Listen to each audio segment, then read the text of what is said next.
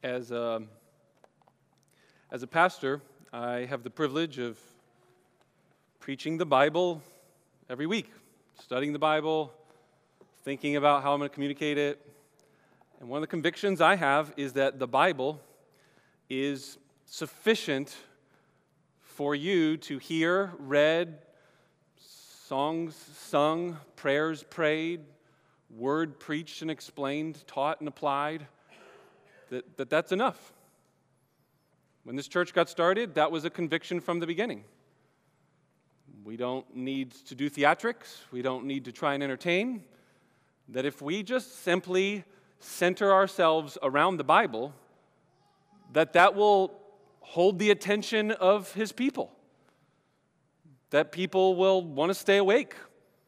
That they'll make effort to go to bed early, to wake up excited about the Bible. That people actually like to hear God's word. Not all people. Some people don't like it, but in general, if you have God's Spirit in you, you love to hear His word, and that it has a distinct message. It has a unique message that's unlike any other message you're going to hear.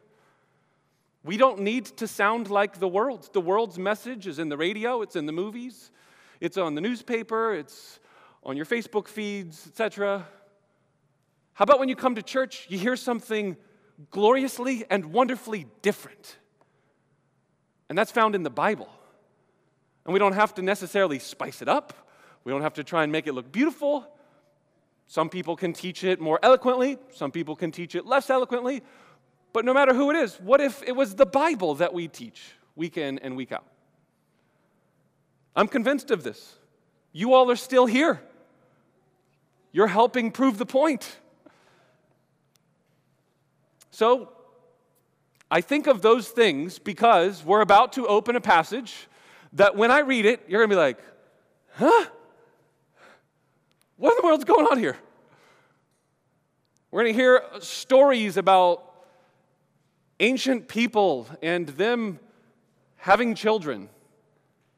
And that is supposed to be some life-changing, world-transforming truth? And the answer is yes. And so I would encourage you, turn with me to Galatians chapter 4 on page 974 of your Bibles. And my hope is that I will stick to the Bible today with all of its complexities and peculiarities, at least in this passage. Some of you might know that Peter at one time said, the Apostle Paul writes some hard things to understand. And so this could be one of those instances that he's referring to when he read some of Paul's letters.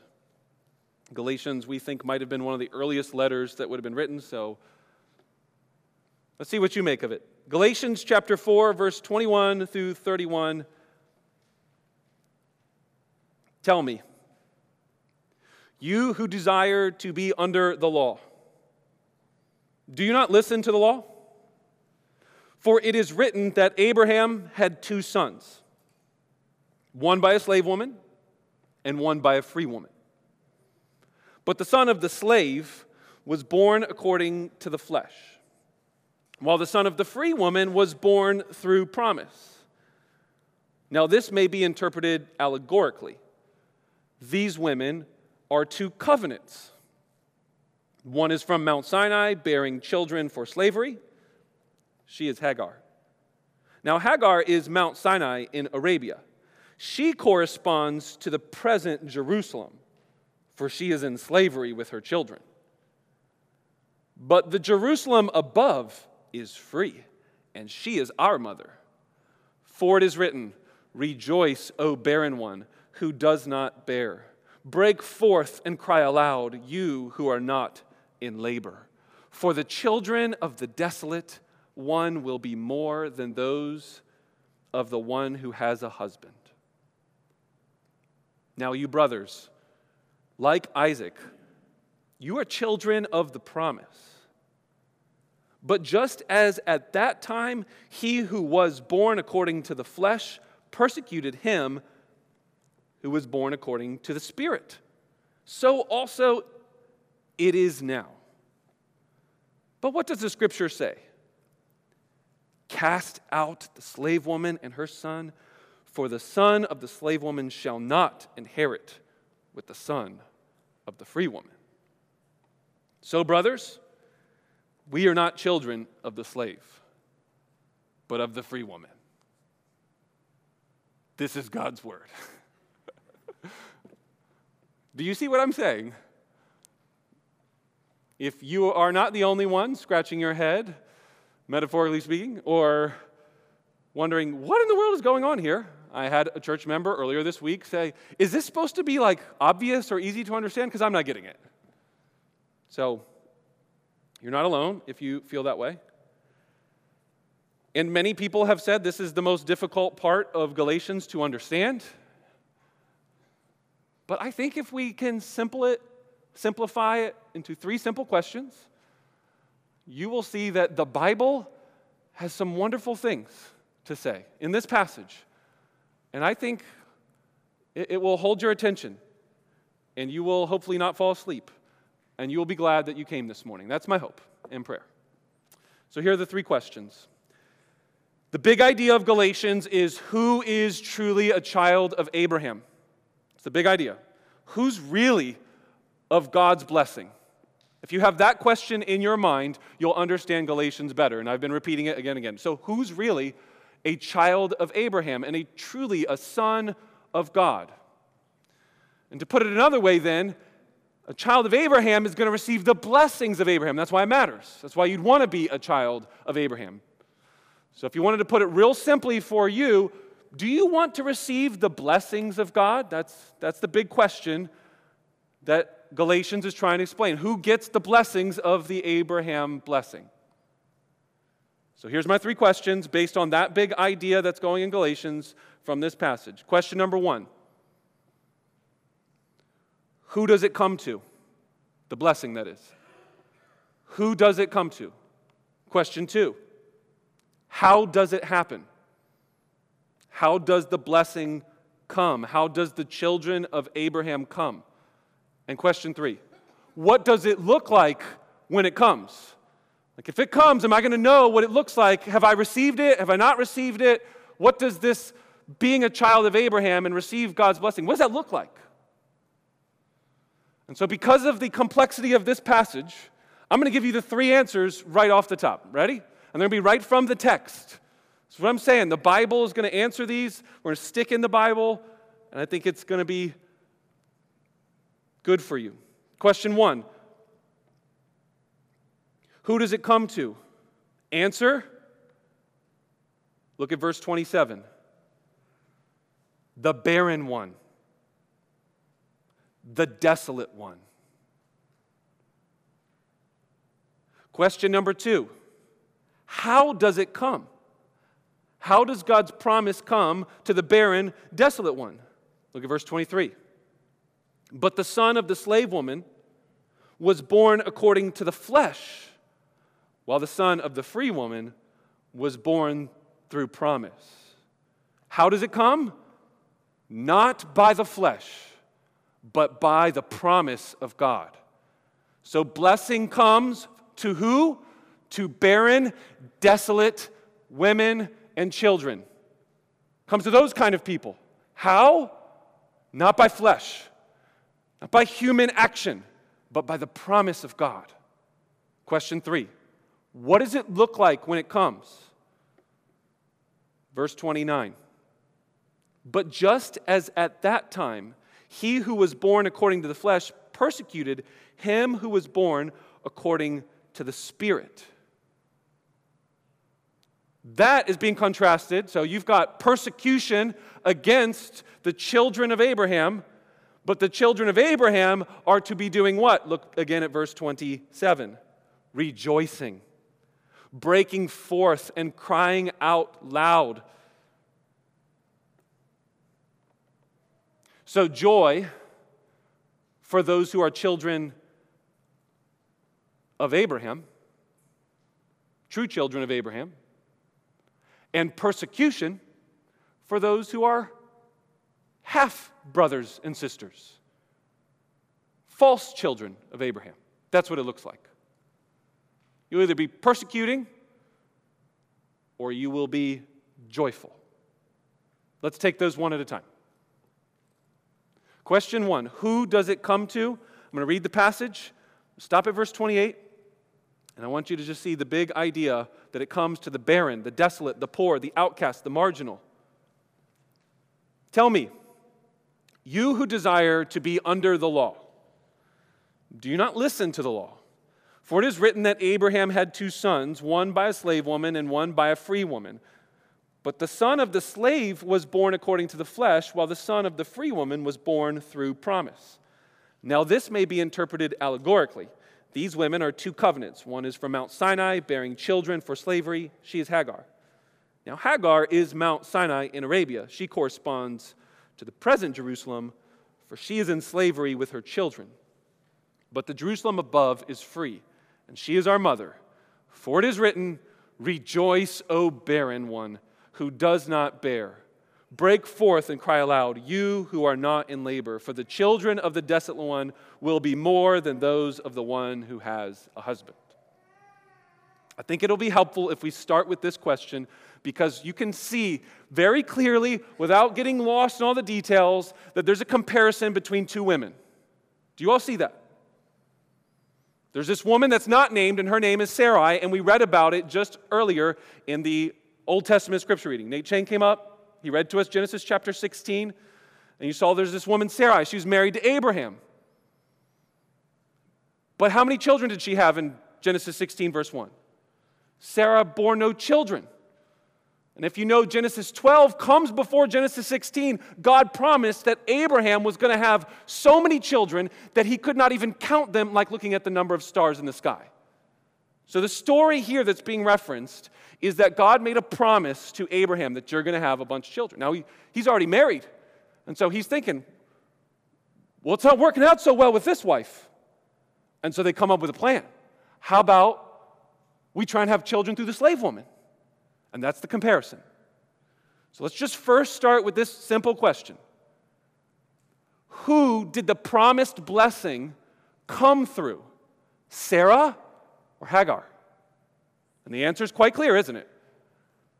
Sarah. It came through Sarah. But wait, she didn't have any children. Well, that's because this story doesn't stop there. This story goes on in Genesis 21, and it said that then Sarah, even though she was really old, even though she was past the age of having children, the Lord gave her a woman just as he promised. So let's pause. Let's get this idea. This is worthwhile. God brings his blessing not to the young, but to the old. Not to the woman who appears to be fertile, but barren. Not to the one who you would think. Not to the one who humanly possibly could have a child. Who does God come to with his blessings? This story and this passage of Scripture is teaching us that if you want to get God's blessing, you need to be one of these kind of people, a Sarah kind of person. You need to be poor. You need to be an outcast. You need to be a marginalized, weak person. The Bible says grace is not for the fertile Hagars, but for the barren Sarahs. If Sarah could have a future, then you, my friend, can have a future no matter who you are today. If Sarah can be the mother of all the nation of Israel, the founding patriarchal mother of millions and millions of physical descendant children, but then thousands upon thousands and millions more spiritual children. If that can come through her, then God's blessing can come to anyone. In fact, I think it even goes deeper than this. Paul is not saying that his gospel of blessing through Abraham is for the barren. Well, it is, but it's especially for the barren. That's the emphasis of this story. Those who are able, those who are strong, those who want to try and do it by their own power and strength, they are opposing the blessing of God. You will receive no blessing if you try and do it yourself. You can't be that kind of person. Listen to 1 Corinthians chapter 1. Consider your calling, brothers. Not many of you were wise according to the worldly standards. Not many of you were powerful. Not many of you were of noble birth, but God chose what is foolish in the world to shame the wise. God chose what is weak in the world to shame the strong. God chose what is low and despised in the world, even things that are not, to bring to nothing things that are, so that no human being might boast in the presence of God. That's what this story is in part teaching us. Is that not glorious? Is that not good news for you? Is that not good news for the whole world? That God's blessing comes through the least likely, the impossible situation. So are you here today and feeling weak? God's grace comes to weak people and Jesus becomes your strength. Are you feeling sick? Sick in the head? Sick in your human body? Let the great physician, Jesus Christ, heal you. He came for sick people, not well people. Are any of you depressed? You feeling like nobody loves you? Let Christ be your love, acceptance, joy. Are you hungry? Let him be your bread of life. Are you thirsty? Let him be your living water. Are you poor? Then let him be your riches. Are you foolish? Let him be your wisdom. Do you feel cast out? Then let him bring you back in. Are you feeling sinful? Then make him your righteousness. Do you see the point? This passage is teaching us that the church is comprised. The grace of God is coming to people who are these kinds of people. Tim Keller has, I think, eloquently stated that the church then should be an inclusive, exclusive body. I think that's the application from this point. What kind of people should we be? An inclusive, exclusive body. Community. An inclusive, exclusive community. What does that mean? The world will tell you that God and salvation, if you just listen to the world and not the Bible, you have to be good. You have to be strong. You have to be righteous. You have to be intellectually elite. The Bible, it tells you you have to be weak. You have to be poor. You have to be broken. Do you realize how exclusive the message of the world is? How many people then can really pull off being strong all the time? How well are you doing at it? Do you see how exclusive? Like the number starts shrinking. How many of us are really good at waking up every morning and reading our Bibles every single day, without fail, praying 5 times a day, day and night, all day long? How are you doing at being strong in your own strength? See, this is the message of the world. That's the kind of people God blesses. That's the wrong message. The message you should be hearing today is God blesses people that just keep failing all the time, again and again. They're weak people. They're needy people. So how incredibly inclusive is that message? That's the inclusive part. The gospel tells us that salvation is only for those who know that they're not good.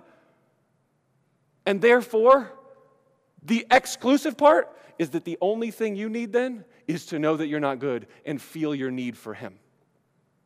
Now, not everybody has that, and that's what makes it exclusive. But if you compare and contrast the religions of the world and the message of the world, the distinct message of the gospel is that it can be for anyone of every type, every moral performance, no matter what your past, whatever your record is. It doesn't matter how weak you are or what you've done. That's the most inclusive message in the world. But it is exclusive in the sense that you need to admit that you need something. Jesus actually said that the able, the morally strong, are those that won't enter the kingdom of heaven. Did we not already read this in the New Testament reading? How hard is it for the rich to enter the kingdom of heaven? You know why we read that passage? Because Jesus says, with man, it's impossible. But those who rely and depend on God, all things are possible.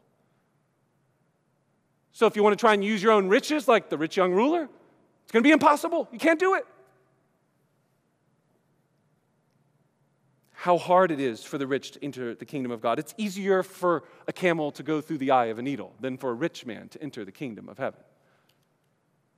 Would you just think for me a second, if you know anything about the life of Jesus, have you ever noticed that he's always going and receiving and accepting and welcoming the wrong people? The disciples are saying, no, don't let the children come. He's saying, no, let the children come. The religious leaders are saying, no, make the lepers stay away. He's saying, I'm going to go touch the lepers. The demon-possessed men are out running around in caves. Jesus is going out and casting out demons. The whole society is telling women that you're inferior, that men are everything, that you have no say, no vote. And Jesus says to Mary, she has chosen the better portion. She is one of my disciples. Do you see the Gospels? Every single class of society, every single different type of person that you could imagine is the wrong kind of person, whether in that society or today's. Jesus is calling you, come. You're welcome. You are welcome in. What were the 12 disciples but ordinary men? Do you remember Acts chapter 4, verse 12? Read it sometime. Peter and John were preaching, and the religious leaders said, wow, these men are uneducated, common men. I don't know if that's an insult or a compliment. It says they were astonished, and he recognized that these men had been with Jesus. So as we think about this point, who is God's blessing coming to? If it's these kind of people, does that not help us shape our mission as a church? What kind of people should we be inviting to Embassy Church? Are there some people that we're not? Are there some people that you believe are too far off, too far gone, a lost cause? They could never be turned around? Are there some people that you would think, well, I just don't know if our church is for them? Should our church not be inclusive to, let's say, Muslims? LGBTs? Orphans? Widows? Those in nursing homes? Maybe it's not them coming here, but us going to them. Children with special needs or autism. Think in your mind, who are the people of the world that are forgotten? Who are the people that nobody thinks are very powerful or not significant? Oh, those are the especially kind of people. Those people in particular. God comes to them. God works through them. God does miraculous things through those kind of people. Some of us are those kind of people. If you're a Christian, it's because you've admitted, I'm one of those kind of people. That's the first question. Who? Who is the blessing coming to? Second question, how did the blessing come? And the answer was, not according to the flesh, but according to God's promise. So see this passage again. Tell me, you who desire to be under the law, do you not listen to the law? For it is written that Abraham had 2 sons, one by a slave woman, one by a free woman. But the son of the slave was born according to the flesh, while the son of the free woman was born through promise. Now, this may be interpreted allegorically. These women are 2 covenants. One is from Mount Sinai, bearing children for slavery. She is Hagar. Now, Hagar is Mount Sinai in Arabia. She corresponds to the present Jerusalem, for she is in slavery with her children. How does the blessings come? And the answer, you see in verse 23, is not, or 24, 23, not by the flesh, not according to the flesh, but according to the promise. Now you see in verse 24, he says, now this may be interpreted allegorically, because what we have is a story again, the same story that we just referred to. This time we're looking at not who it came to, but how it came. And the story we see is in Genesis chapter 16 that Nate read for us earlier. God made a promise to Abraham that you're going to have lots and lots of children. And then there weren't any children. And then another year or two went by, and there weren't any more children. And there weren't any children at all. And then there weren't any children. And then eventually they got tired of waiting on God. And they said, this promise isn't coming. We're going to take matters into our own hands. So what Paul does is he uses these two people as an analogy. And when he says allegorically, I think it would be important for you not to interpret the way you understand allegory. I do think Paul had that category. We know that Philo and other writers in his day used allegories. But take, for example, Pilgrim's Progress is probably one of the best-known Christian allegories. It has characters in it like Christian and worldly wise men and all kinds of weird places like the Lake of Despondency or all kinds of strange geographical locations. And you're not supposed to read that book and be like, well, where's that on the map? You're supposed to understand, oh yeah, Christian means a Christian. And if there's a strong Christian, you know, oh, that's the strong Christian. And it's all like make-believe, but it's to teach you a lesson. So is that what Paul's saying here? That this is just make-believe, that we should read Genesis, and it's like, it's all make-believe, but there's important lessons. I don't think so at all. It would be like me telling you, in the midst of your pain and suffering, God takes terrible situations, and he turns them into good. And one of the reasons we know that is because Jesus died on the cross. And that was a terrible situation. But look what he did, the resurrection from the dead. Now, what I'm doing is I'm using the resurrection as like an allegory, as a type of your death in your life. Now, not your literal death, but like your, man, I just lost something I really wanted. Well, God can take loss and death, and he can rise it again.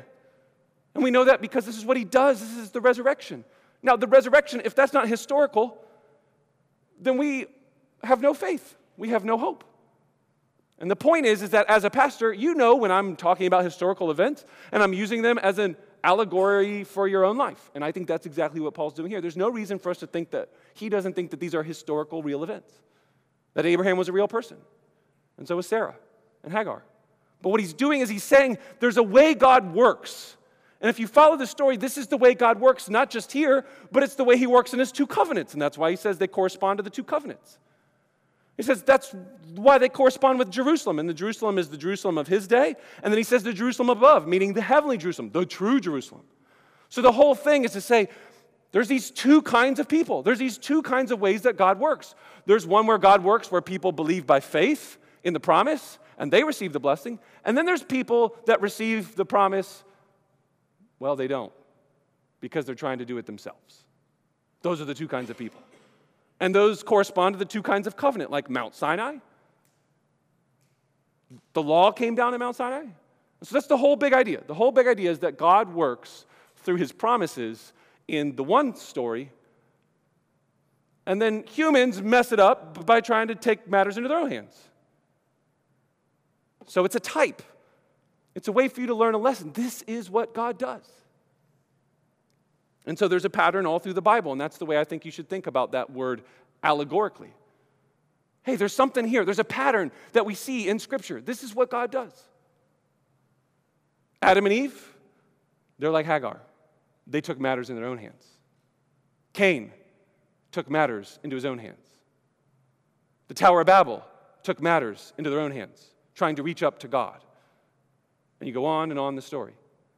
People who try and take matters into their own hands and not let God work through them or change them or receive his grace by faith, those people end up cursed. Those people end up with judgment. What happens when the 12 spies go out and see, can't trust God? A whole generation dies off in the book of Numbers. What happens when the children of those generation do enter the promised land and they say, hey guys, instead of bringing your big army and soldiers, I'd like you to march around the walls of Jericho and blow your trumpets. Do you see what I'm saying? This is what God does. He does foolish things. He takes people who trust God. Okay, we'll do it. We'll march around and we'll blow our trumpets. I don't know what this is going to do, but God said it, so we're going to do it. And then the walls come down. Do you see what I'm saying? Like, you got to imagine the military soldiers being like, hey, I'm big, I'm strong, I could do this. Let's go get him. No, he wants the trumpets. He wants us to shout. Okay, we'll go with the shouting and the trumpets. Imagine little David coming up and saying, I'll go, and all the other people snickering and laughing. Ha ha, David, you're too little, you're a scrawny boy. Do you see who's on the other side? It's Goliath. He's huge. There's no chance. No, I'm going to trust my God. I know that he will deliver me. Do you see the pattern? There's people who trust in God by faith, and then there's people who try and just do it themselves. When God says, whittle your army down to just even a few, you'll get victory. And it happens. How many times did that happen in the story of Israel? And then when they say, that's kind of risky, I don't think we trust God here, we'll just keep all the soldiers. Then they get slaughtered. Time and time again throughout the Bible, we see a pattern of Hagar's versus Sarah's. We see Abraham's who believe by faith, and we see people who try and do it themselves. God loves to do things with small armies, barren women, orphaned children, poor, weak people. This is the way he works. This is how it comes. God's ways are not your ways. God's thoughts are not your thoughts. God loves weak things because, as we read in 1 Corinthians, he wants to show that there will be no boasting. It is all for him and for his glory. Therefore, we as a church, you know what we should do? We should get up every week and we should open up a book and read it and teach it and talk about Hagar and Sarah and just pray and read the word and let God do the rest. Now the world's going to look at that and be like, that's dumb, that's foolish. You need some lasers, Pastor Phil. People are going to fall asleep. It's not that interesting. Doctrine and theology is boring. Do you see what I'm saying here? You see how foolish it looks that we believe, right now, you believe that God's word changes and transforms hearts. That God's actions and work is happening through this meeting and other meetings like it throughout the week as we pray, as we read God's word, and as we love and care for those people that we just talked about that we should be reaching out to. And God does this all through weak, pitiful, nobody type people in the world's eyes so that he would get all honor and glory and praise. So church, are you comfortable with just weak things? Being weak yourself, but then looking at the means compared to the world's means and saying, we're just going to stick to the word and prayer. Those are our two weapons. Those are our two tools in our tool belt. We got word and we got prayer, and we use those to love people. Is that foolish? Is that too simplistic? Question 3. What it looks like when it comes. We know that it comes to people who are barren, who are desolate, who are unlikely to be the ones to receive God's blessing. We know that it comes through the promise. It comes through faith. It comes so that God would get all glory and praise. He does it in such a way that you would not for a second think, well, I saved myself. So then how do you know if it's come? Have you received God's blessing? Let's look at verses 28 through 31. Now you, brothers, like Isaac, are children of promise. But just as at the time when he who was born according to the flesh persecuted him who was born according to the Spirit, so also it is now. But what does the Scripture say? Cast out the slave woman and her son, for the son of the slave woman shall not inherit with the son of the free woman. So, brothers, we are not children of the slave, but of the free woman. So now we're talking not about the two women. We've now moved on, and he's now applying to say, now, who's the true children of Abraham? And he says, you're the true children of Abraham because you descend from Isaac. From those that are born not according to the flesh, but according to promise. That's the kind of religion we are. Christianity is the kind of religion where people are born of God, not because they've earned it, but because they've received a promise from God and believed it by faith. Now the story continues and says that there's two children, and Isaac and Ishmael, don't get along. Ishmael apparently does not like Isaac. Maybe he's jealous. All we know is that in Genesis 21, when the child was grown up and weaned off of his mother, Abraham made a great feast on the day of that weaning. But Sarah saw the son of Hagar the Egyptian, which his name is Ishmael, whom she had borne, and he was laughing. And you could even translate this, he was mocking, he was scorning Isaac. So she said to Abraham, "Cast out this slave woman with her son, for the son of this slave woman shall not be the heir with my son Isaac." That's what he's referring to here. So now we know if you've been born as a Christian, born again, we know who your mother is based on whether you're going to be a persecutor or a rejoicer. That's what it looks like. You either take great joy in knowing that there's no chance I should be here right now, and I'm saved by sheer grace. Therefore, all I can do is rejoice in the goodness and glory of God. That's one kind of person. The other kind of person is constantly looking down and around and checking and looking and making sure they're keeping the rules. They end up becoming really self-righteous, and then they also get persecuting and domineering. So what I want you to see is that when we are children of Hagar, we are people who are persecutors. We persecute the people who are all about grace. The gospel is more threatening to religious people because religious people who are putting all their hopes in the things that they do will then hear the gospel message and be like, "Oh, but wait, that means you're saying all of my actions are useless? I don't like that. You're saying that before God, if I'm to stand before Him right now, that all the acts I've done to give to the poor and help all of the hurting, and I'm trying to earn favor with God, all that's useless before God? No. I worked hard for those things." You see how that's offensive to people? Do you see how it's offensive to the Galatians? Those that want to be under the law. That's how this whole thing starts in verse 21. Tell me, you who desire to be under the law. Now, we know from chapter 3, he's not talking about people who just want to obey God's law. He's talking about people who want to rely on the law to be the righteousness before God. That's a big difference. There's people that love and respect God and realize that God's changed their heart, and so now they want to obey Him. And they use God's law to help, okay, let me figure out how to obey God. That's not what he's talking about. He's talking about people who are under the law. Under the law meaning I better obey, and if I don't, then I have to have that law judge me. People who live their lives like that will be very difficult to be around. They're religious people. They're touchy. They're nervous because they always have to determine how they're doing before God and others. They're insecure. That's what they look like.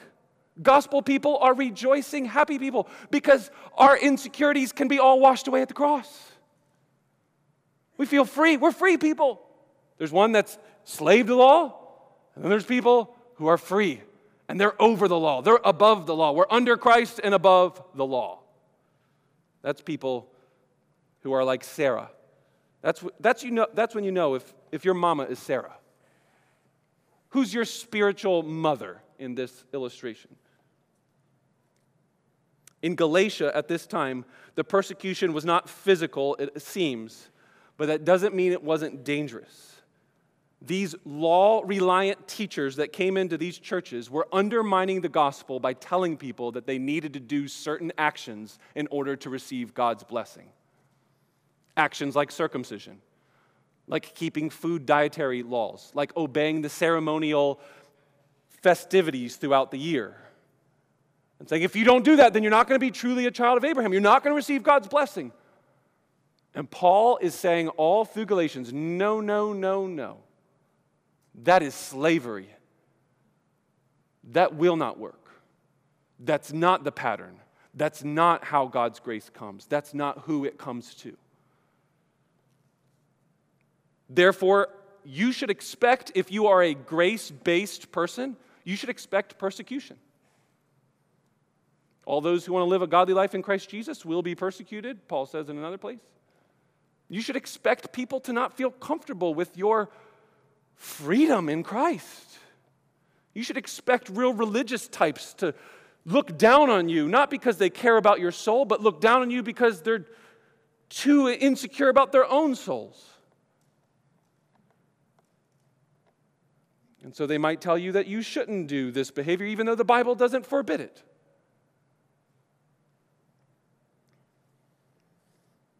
What are we to do with those kind of people?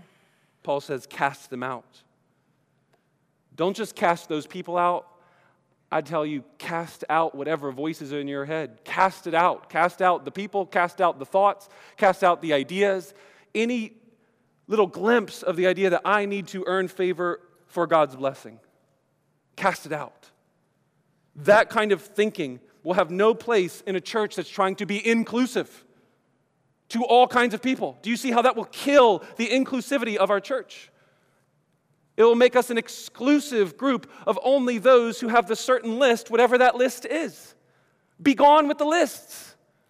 God loves you in Christ, so now love one another. That's the list. And yes, we will work out how to love each other, and we will see that in Galatians 5, it will be by bearing fruits of the Holy Spirit as we let the Spirit lead us. So expect persecution, cast out those that are in our midst who are undermining and denying the gospel. They are Hagars. And I say it that way because you need to realize that this would have been like a big-time slam, you know? This would be like some social action leader like a Malcolm X or Martin Luther King Jr. and being like, you're like the KKK. Could you imagine? Whoa, whoa, whoa, whoa. Martin Luther King Jr.? I'm the KKK. That's kind of what he's saying here. You're the exact opposite. You're not a child of Abraham. You're a child of Hagar. You're an Ishmael.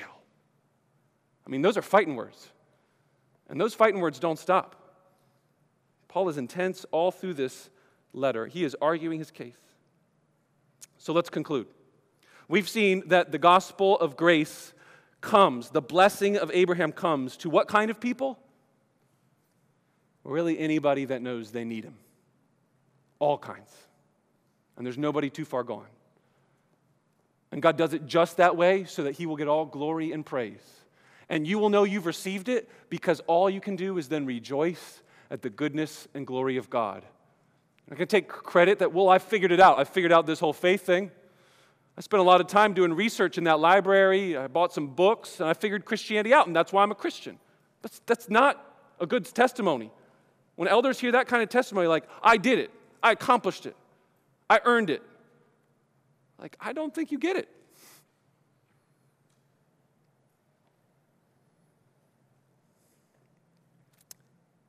Was not Jesus persecuted by the religious leaders, the Ishmaels? Was not Jesus questioned for being a little too free and not obeying all of the duties of the law? Was he not accused of being a drunkard because he ate and drank with tax collectors and sinners? Was not Jesus persecuted not just with being teased or made fun of, but even to the point of death? Did they not treat Jesus like a Hagar, like an Ishmael, and cast him out? Do you not realize that the gospel is Jesus taking on all the persecution, all the curse, all the sin, all the self-righteousness? He was cast out so that barren women will have so many children, so that the impossible becomes possible, so that sinners like you and me become righteous. If you look down in your Bibles, you'll see a text that's quoted in blocked letters, at least in our black Bibles in front of you. See verse 27? For it is written, rejoice, O barren one who does not bear. Break forth and cry aloud, you who are not in labor. For the children of the desolate one will be more than those of the one who has a husband. Do you know where that text is from? There's a little footnote right before the word rejoice, little letter A. This can help you read your Bibles, at least these black ones. They help you out. Do you see what's next to the little letter A? Isaiah, that's I-S-A, so down at the very, very teeny tiny print, it says Isaiah 54:1 because it's a direct quote, word for word, right from the Old Testament. Do you all know what comes before Isaiah 51? It's not a trick question. It's Isaiah 53.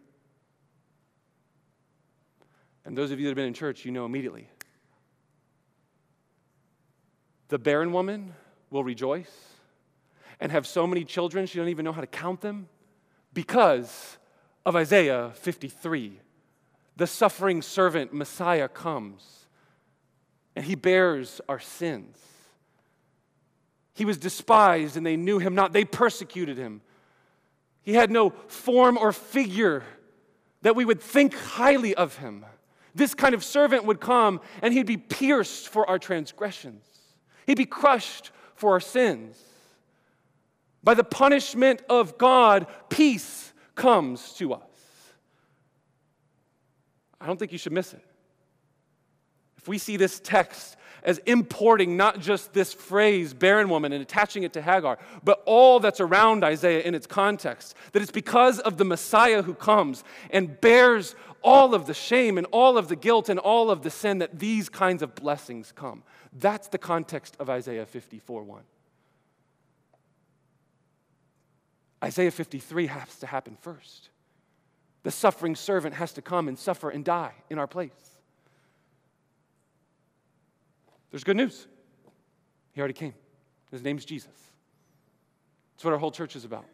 Helping people realize that all these things are true today because Jesus did come. And he did bear our sins. And he did bring peace. So therefore, it's all grace. Let's pray together. Father in heaven, we want to give you great thanks now for your word. We want to thank you that this word is good.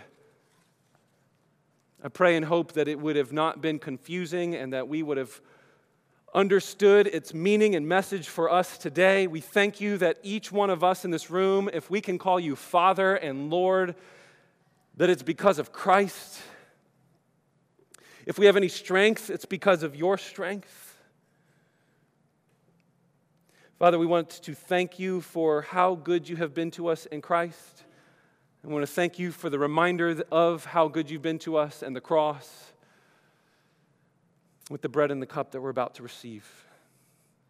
Make us people who rejoice as we take this bread and cup. Help us by your Spirit now to not simply go through a ritual of actions thinking we're going to get blessing because we drink a bread and cup. God, help us now.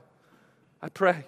Help us to be people who eat and drink the bread and cup as people who know that it is all because Jesus paid it all to him we owe. Sin had left a crimson stain, but he washed it white as snow. In Jesus' name, amen.